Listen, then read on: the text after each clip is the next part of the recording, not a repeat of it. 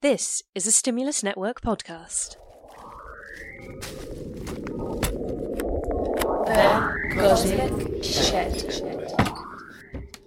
Hello and welcome to the Cosmic Shed. I'm Andrew and I've just heard about something quite incredible, and I know you, as science fiction fans, will love this. Hi, my name is Emmeline Rodman and I am the founder of Screens of Matter. And I'm Owen Van Spoor, and I am Emmeline's program advisor on the Screens of Matter project. Okay, so I think the most sensible question for me to ask now is what Screens of Matter, but I'm not going to ask that question until later because I've just heard you on BBC Radio Bristol and you said you're going to be making a science fiction cinema in Bristol, right? Science fiction cinema in Bristol. That's where I live. Is it true? Yes. So in 2023, in the autumn of 2023, we hope to launch. But that is going to happen. I've been planning it for about 10 years. And I finally, last year, so 2021, decided, what do I need to actually make this happen? And I wrote to the Watershed here in Bristol, which is an independent art cinema that's kind of got a bit of public funding. And they basically said, get mentored by us, and then we will get you there slowly. And one of the things they asked me to do was one film screening to prove there's demand for sci-fi in Bristol, which I'm doing this Sunday. Right, which is? Judge Dredd versus Dredd in the former IMAX in Bristol Aquarium. Very exciting, very big screen, and a lot of dread for your money. Yes, the cinema, right? Where's it going to be? I'm hoping in Broadmead, so dead in the centre, because I'm really passionate about transport links. As you know, Bristol is not great for bus transport. It's a very car-heavy city. You know, the cycling lanes are terrible. A lot of us live here, very hard to get places. I think Broadmead's great because when I was a teenager, you know, you kind of hang around town and you kind of get off a bus and kind of linger places. And I really want my cinema to be a place for different ages. So I think it's got to be central to be near the bus links and stuff. And at the moment, there's about 50 empty retail units in Broadmead in the centre of Bristol. And I would love to utilise one of those that's just gathering dust at the moment. Okay. So how big is it going to be? I'd like at least 100 seats to be sustainable, around that size. That's about the third screen of the Watershed we have here in Bristol. So yeah, about 100, 150 max. Okay. And you've got a business plan. So how many screenings a year are we talking? So I want to do 2 a month. Right. So I can cover my overheads, make sure my staffing costs aren't too high, but yet still keep people interested in the program and still keep people coming and being members.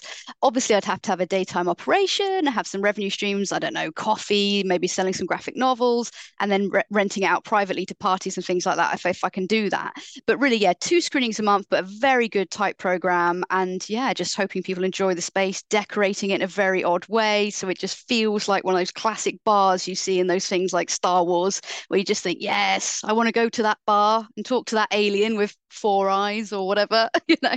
Amazing. But dream. Yeah, no, it sounds absolutely delightful. August next year, right? Is that what we said? Autumn. Yeah. Autumn. So the month, yeah. Autumn is the aim, because summer is not great for cinema, and I need the spring to do the crowdfunder. So the premises I'm hoping to secure in January, February, and then I'll do a crowdfunder to pay for the projector and the seats, and that is it, really, all I need. Okay. So have you got your eye on one particular spot, or are you open that would be telling. Yeah. That would be telling. But yeah, there's a few shops that I've been in discussion with. It's just getting that agreement that I can do a community project in there for at least a year in order to prove that there's, you know, I want to be funded beyond that year. And I think once I prove that there's an audience and I've got a membership going, then I can secure more funding, possibly from the Arts Council or similar, to just keep it going, really. So yeah. And is that what Screens of Matter is? It is it's a community interest company. So that's what it's going to be. It's going to be a community-led cinema. And I'm really hoping to develop like a steering group over the next 6 months of people to help me keep it going. I've been an event manager for about 16 years. I don't do it anymore. I lecture in it for a job. But so I know how to run spaces. I know how to do ticketing, all that stuff, licensing. But I don't want it to be about me. I want it to be about people that decide the films and decide how it should look and feel and how to engage with it. So I very much want lots of people to buy into it. I've already had 7 people join the steering group, which has been really good, and they're really passionate. So I'm really confident it's going to be a community-led sci-fi home for the weird. Oh, awesome. That sounds absolutely delightful. What if I turned up and I said, I really want to see Star Wars? Would you put it on? Star Wars isn't that cheap to license. It depends, you know. But yeah, I will never say no to Star Wars. You know, it's a bit like Space Odyssey. It's not a dirty word. You know, you could still screen that. You could still screen the first Alien film. It's just you got to think about it as a program. We've got another season coming up, which I can't release the details of too much at the moment, because it hasn't been released. But it's going to be in about April. 4 Sundays. All of the Sundays in April is going to be a sci-fi season, and it's going to have some kind of themes around the built environment, lo-fi kind of technology, British filmmaking. So really strong themes for each Sunday. So that's what we're passionate about is the program, and that's where Owen comes in because he is the brain of programming. I mean, with this project, as Emmeline said, as great as Star Wars is, I think that the at least for a part of the cinema's operation, it will be theme led. And obviously, it's like four-dimensional chess because it's great to start. And this is one thing that Emily and I had a lot of stress and fun and learning with is the four-dimensional chess game of balancing your theme, availability of films, likely box office success, and our own knowledge about them. You have to balance those four things out, and then like whittling away like the proverbial sculptor until you end up with something that hopefully is what you're looking for. And that doesn't sound like very romantic, but that's how film programming works. You can't just start with an idea. You have to start with the idea, your own knowledge, the availability, and your audience all at once. You can't start with one and then the other. You start with all four. And it was a lot of emails, a lot of Google Sheets.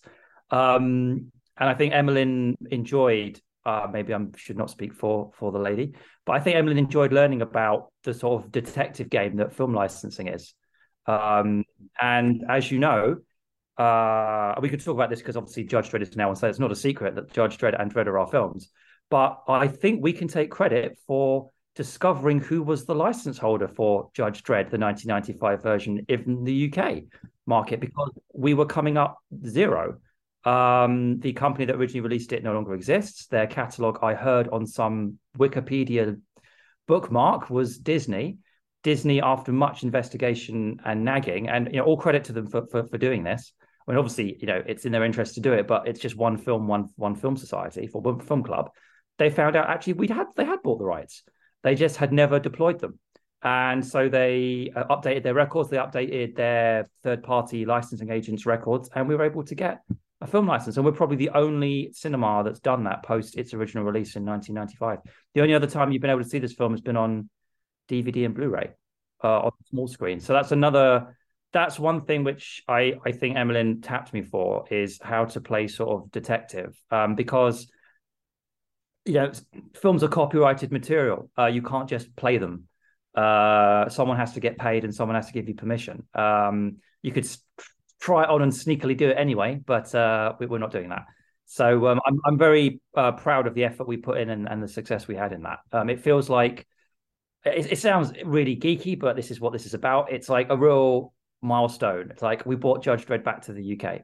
So well done. I mean, I didn't know, and I don't mean this as rudely as it sounds, but I didn't know we needed to bring it back. Right? It wasn't wrong answer. Wrong answer.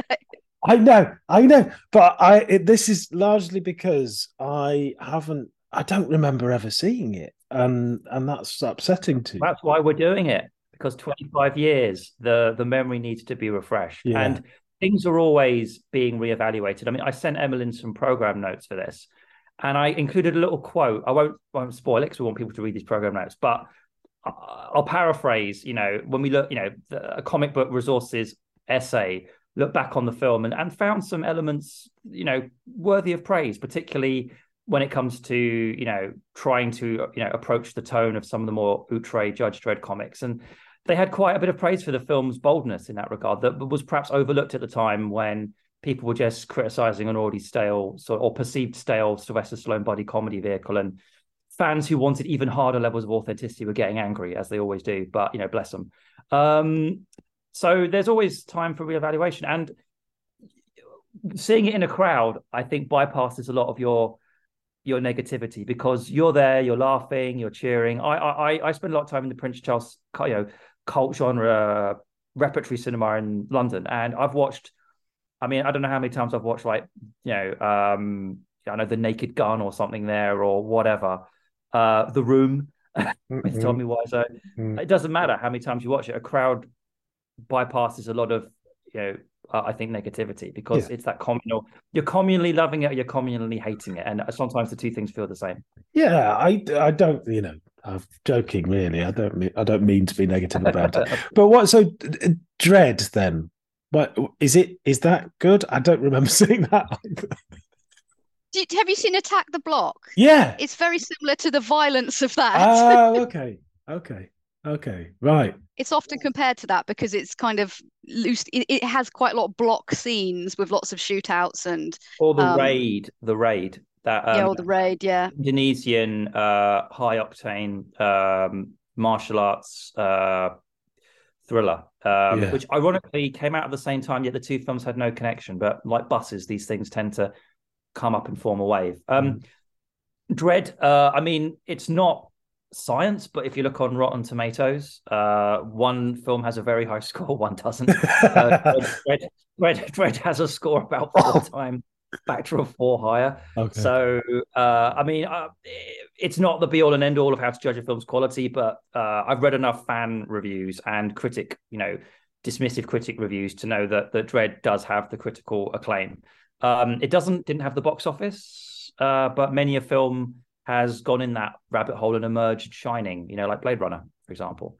So, but no, it was well received. I personally think it's one of the best uses, although we won't be able to showcase this, it's one of the best uses of 3D ever, which is ironic given that it's Dread and a tiny budget. But it's now best known not just for being, the second take and the more critically acclaimed and fan-loved take on the character, but not an early project, but a milestone project for Alex Garland, of course, the writer and now writer-director, whose most recent work was, of course, Men and the TV show Devs. He's a hardcore Dread fan and was the sole credited screenwriter on this. Although, of course, credit to John Wagner and Carlos Osquera for the original character. And John Wagner at least worked on Dread with Alex Garland. So, and it's widely regarded now as a Garland film, even though he wasn't officially the director. So that sounds lovely. Well, you've sold it to me. You've sold both of them to me. And I think to everybody listening. So if people are there still tickets available? There must be 1 or 2, maybe. Yeah. Well, it's a big old space. It's a 300-seater. So, there are tickets available, and we'd love to. Everyone that buys a ticket, that money just goes straight into the cinema for next year, the actual longer term project.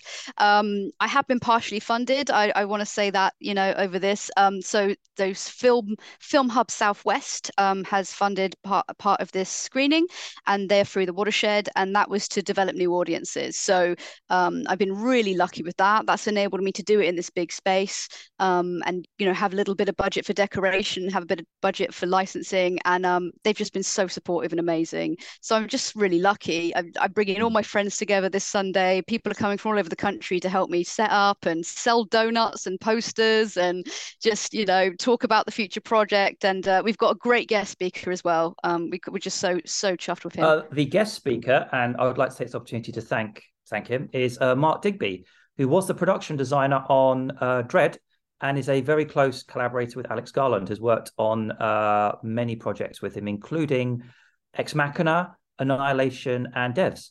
So that is quite a track record. And he's very kindly going to come and do an introduction / Q&A with me. This is sort of my bread and butter is getting, because I'm the guy with the IMDb Pro account funded by my real job.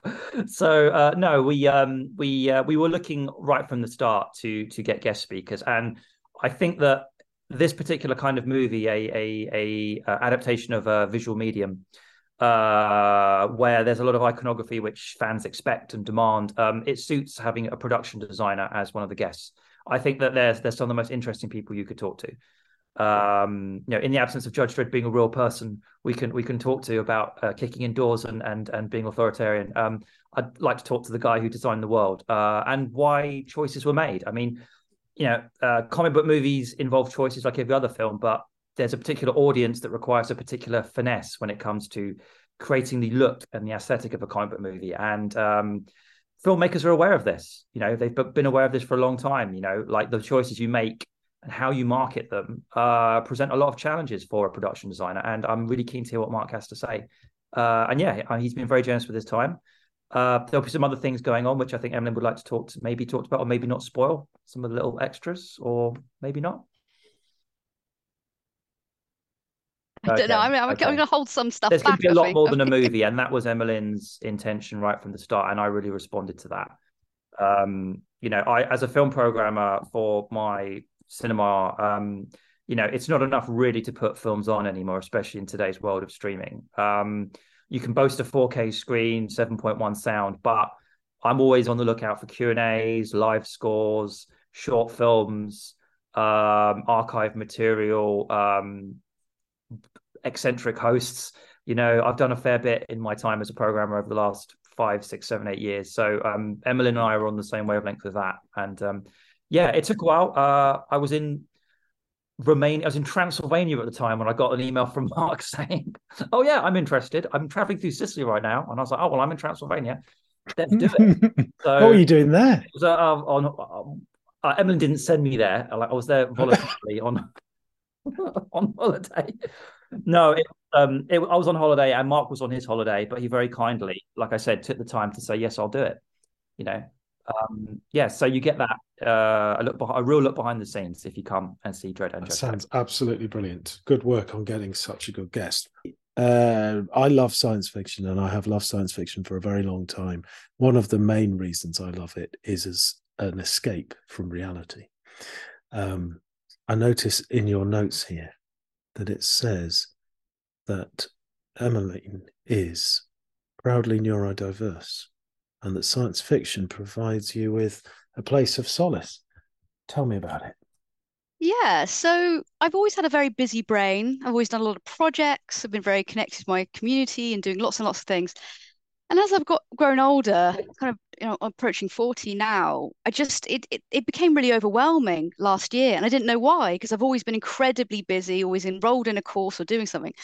So I just wanted someone to help me with that, and I kind of got assessed for a few things. I thought I might have autism, and I didn't have autism. So they assessed me for ADHD, and they said I was about kind of an 8 or 9 on the scale of ADHD. And they said women are really undiagnosed because we're stereotypically seen as kind of really good kind of multitaskers. And I'm not a fan of labels. I don't think any of us need labels. We all have interesting brains and we do interesting things with them, but it does give you adjustments and it gives you understanding of how you can kind of function in society happily and more comfortably. And I've never thought that watching film to relax your brain was just something that not everyone did, so when I've spoken to so many people and they'll say, "What are you doing tonight?" "I'm watching a film." "But you watched it yesterday." "Well, I watch a film every day." That is what I do, and it just calms me. There's nothing can calm my brain. I love everything, the music, the cinematography, just the experience. I almost miss like getting the VHSs out of the box and rewinding them and all that stuff. But the collective watching a film in a cinema, as you cannot get that at home with the streaming services. That is a fantastic experience, and it just makes me so happy. And now I've really come to say that like I clinically need film in my life now, and I'm going to keep protecting it. And I want to make spaces for it. And that's what the cinema's going to be. It's going to be this kind of lovely bubble of weird people that can come and watch film together and talk about it endlessly at the end. There'll be no, closing time, really. We could just talk and talk, God knows when. But I'm really interested in the relaxing, amazing sci-fi bubble of wonder. That is utterly brilliant. Thank you for doing it. And in my city as well. What a brilliant thing that is.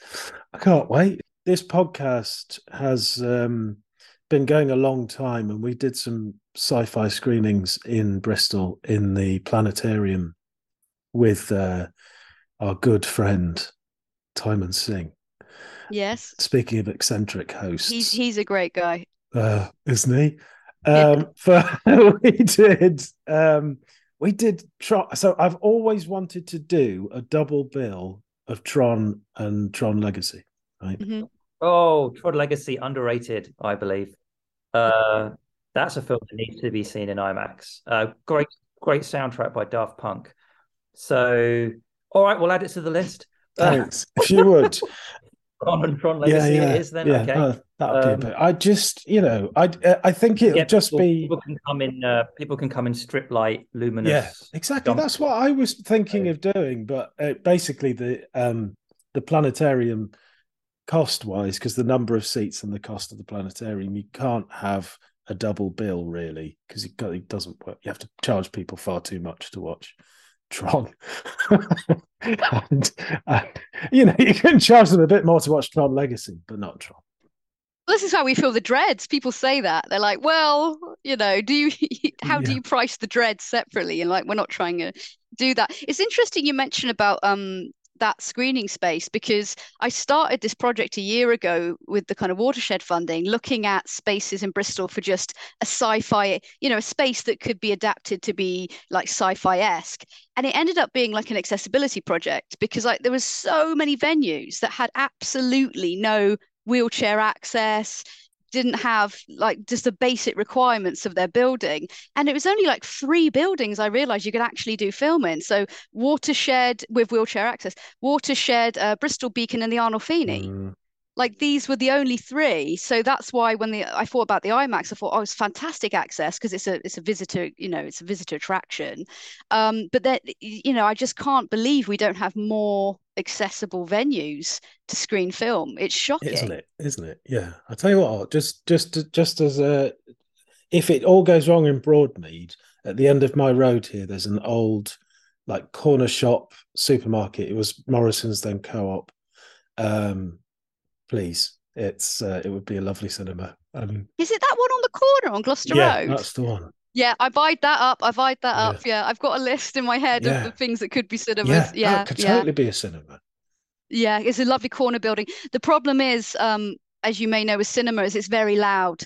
So it has the same problems as live music, which Bristol has had historic problems with new flat developments going up. And then these poor little music venues, these grassroots venues being pushed out because they make too much noise.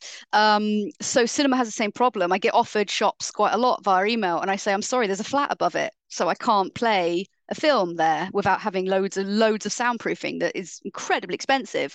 So it's really quite hard to house cinema and do it well. And yeah, I think, we'll see what Broadmead brings. It may be somewhere else, but I just think we need something in the heart of the city. I live, in the north of the city, and the transport links are so bad that I'm going to have to move next year. I can't do it anymore. They're just unusable, and it just makes me feel so sad. Just getting to cinema is like an hour on a bus just to go 3 miles down the road. It's shocking. Yeah, no, it is. Well, bit longer for me. It's going to take me 3 hours, but I'm London based, so. But that leads me on to a bit of praise for Emmeline's now home city, in that it has been good for me to discover this city and some of a little flavour of the culture. I mean, I'm not going to pretend for a second I'm a native to Bristol, or I'm even close to it, but finding the IMAX has been a real gem. As someone who's sort of interested in a way, and I mean, I work in cinema, so obviously I'm interested in cinemas as structures, as community centres, as places of historical interest. And the fact that the Bristol IMAX has come into this is just sort of poetic, really. It does have a very strange and sort of funny history. The fact that there is an IMAX in Bristol just lying spare is just so odd, but some just so suitable for this venue that is about oddness. So that's beautiful. Hail the odds. Yes, I like that. Put it on a mug. Hail the odd. Yeah, or a t-shirt. Yeah, that's good. I am beside myself with excitement about this. It is a brilliant idea, and it's not just Owen who's going to be travelling to come to this cinema, not just on Sunday, but for years to come. I think people will make this a destination. Sci-fi fans surely will come from all over the place to the first sci-fi cinema in the world. I'm hoping globally. Just as long as Emmeline keeps reimbursing my travel, I'll keep coming. Sure. Yeah. Bristol to London. It's not cheap. No, it's worth the trip. It really is. I'm really excited. I spend a lot of time in London, too much, really. So, there are other cinemas. There are other people who deserve to see cinema other than Londoners.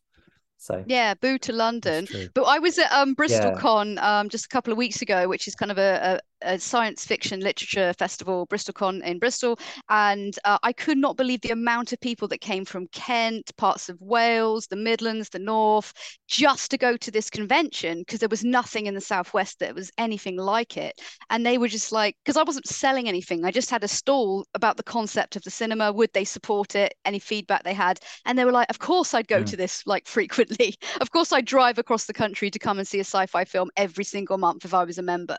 So there was this definite like obvious demand for it when I was speaking to everyone that was interested. And I just think I've tapped into something that hopefully, it will have a strong following, and hopefully a global one. I hope we'll get some people over from America and Canada and beyond. It'd be quite exciting. Yeah, I'm sure you will. Also bringing back the old double bill tradition. I don't know if we'll always do that. I mean, that's going to be Emmeline's choice, but double bills, or at least one main feature, one secondary feature, were the norm once. Now it's mostly repertory cinemas that do it, or occasional one-offs. In like my cinema does it occasionally, but it's a lot of screen time, it's a lot of money, it's a lot of license fee. But this very much is central to this particular strand, is put the two films up against one another. It's what the fans do. Fans like comparing things. They like putting things that don't belong together just for the hell of it, or they put things that are praiseworthy and enraging together. And what better to do that if you're a fan of something than two films taking a different take on the same source material. Did they both get it right? Did one get it right? Did one get it wrong? What does that even mean? Should we fight over it? Yeah. Or should we go to the pub? So that spirit was really animating, this, I think. It's a brilliant thing. So if people do want to get tickets for Sunday, how do they do that? They can go on Headfirst, the Bristol Independent Ticketing Agent, or screensofmatter.com. There's two ways there, and it's really easy there. I think I'm going to keep ticket sales on till at least kind of 10 a.m. on the Sunday, so people have plenty of time. But please do spread the word if you're listening to this, because, as I said, every ticket sold, I don't keep that money. It goes in the little, charity account, and it's just to get that cinema going next year.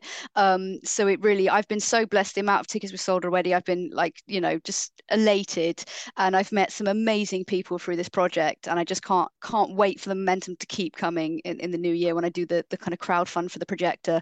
So yeah, please do buy ticket. Headfirst.com, the Bristol Ticketing Agency, or screensofmatter.com. Okay. And if people can't come on Sunday but want to support the cinema, what do they do?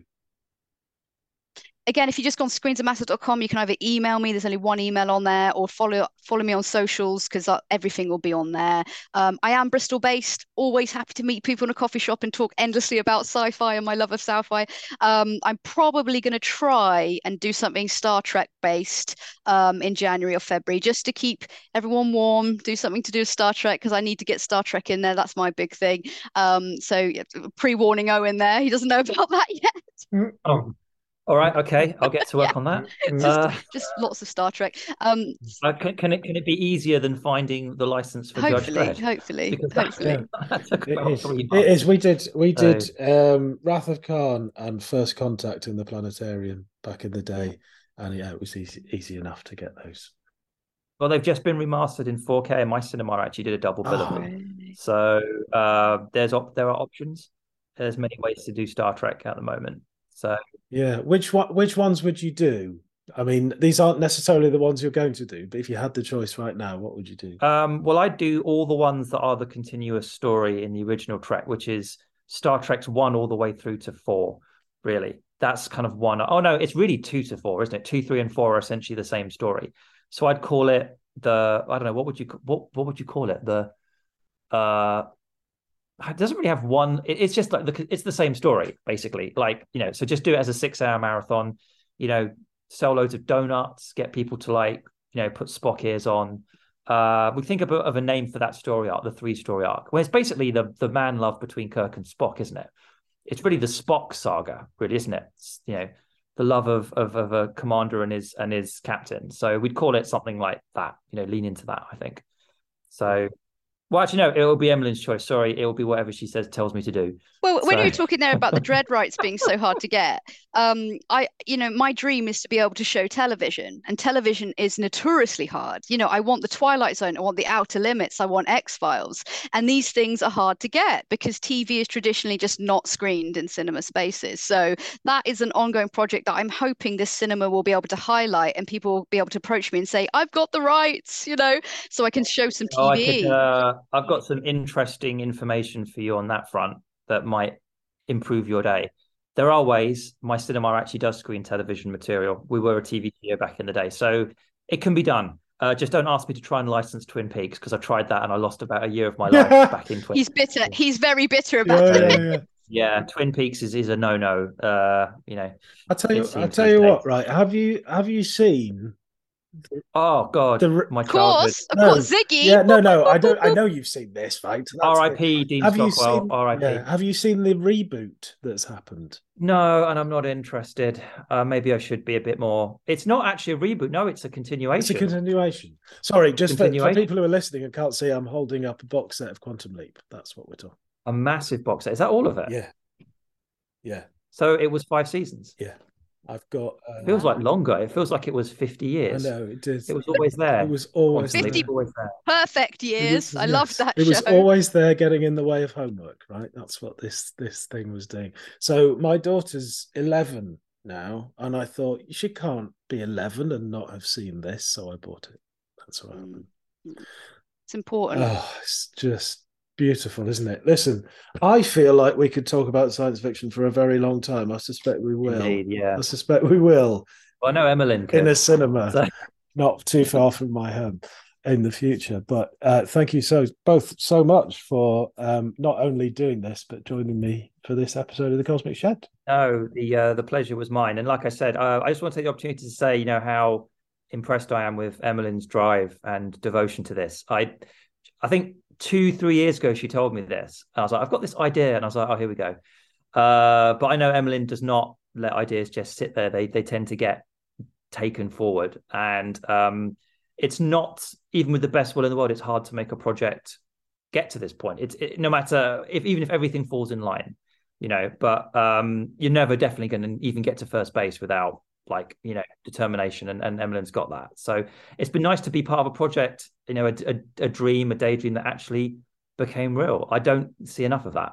I let about 90% of ideas never go anywhere in my job. So yeah.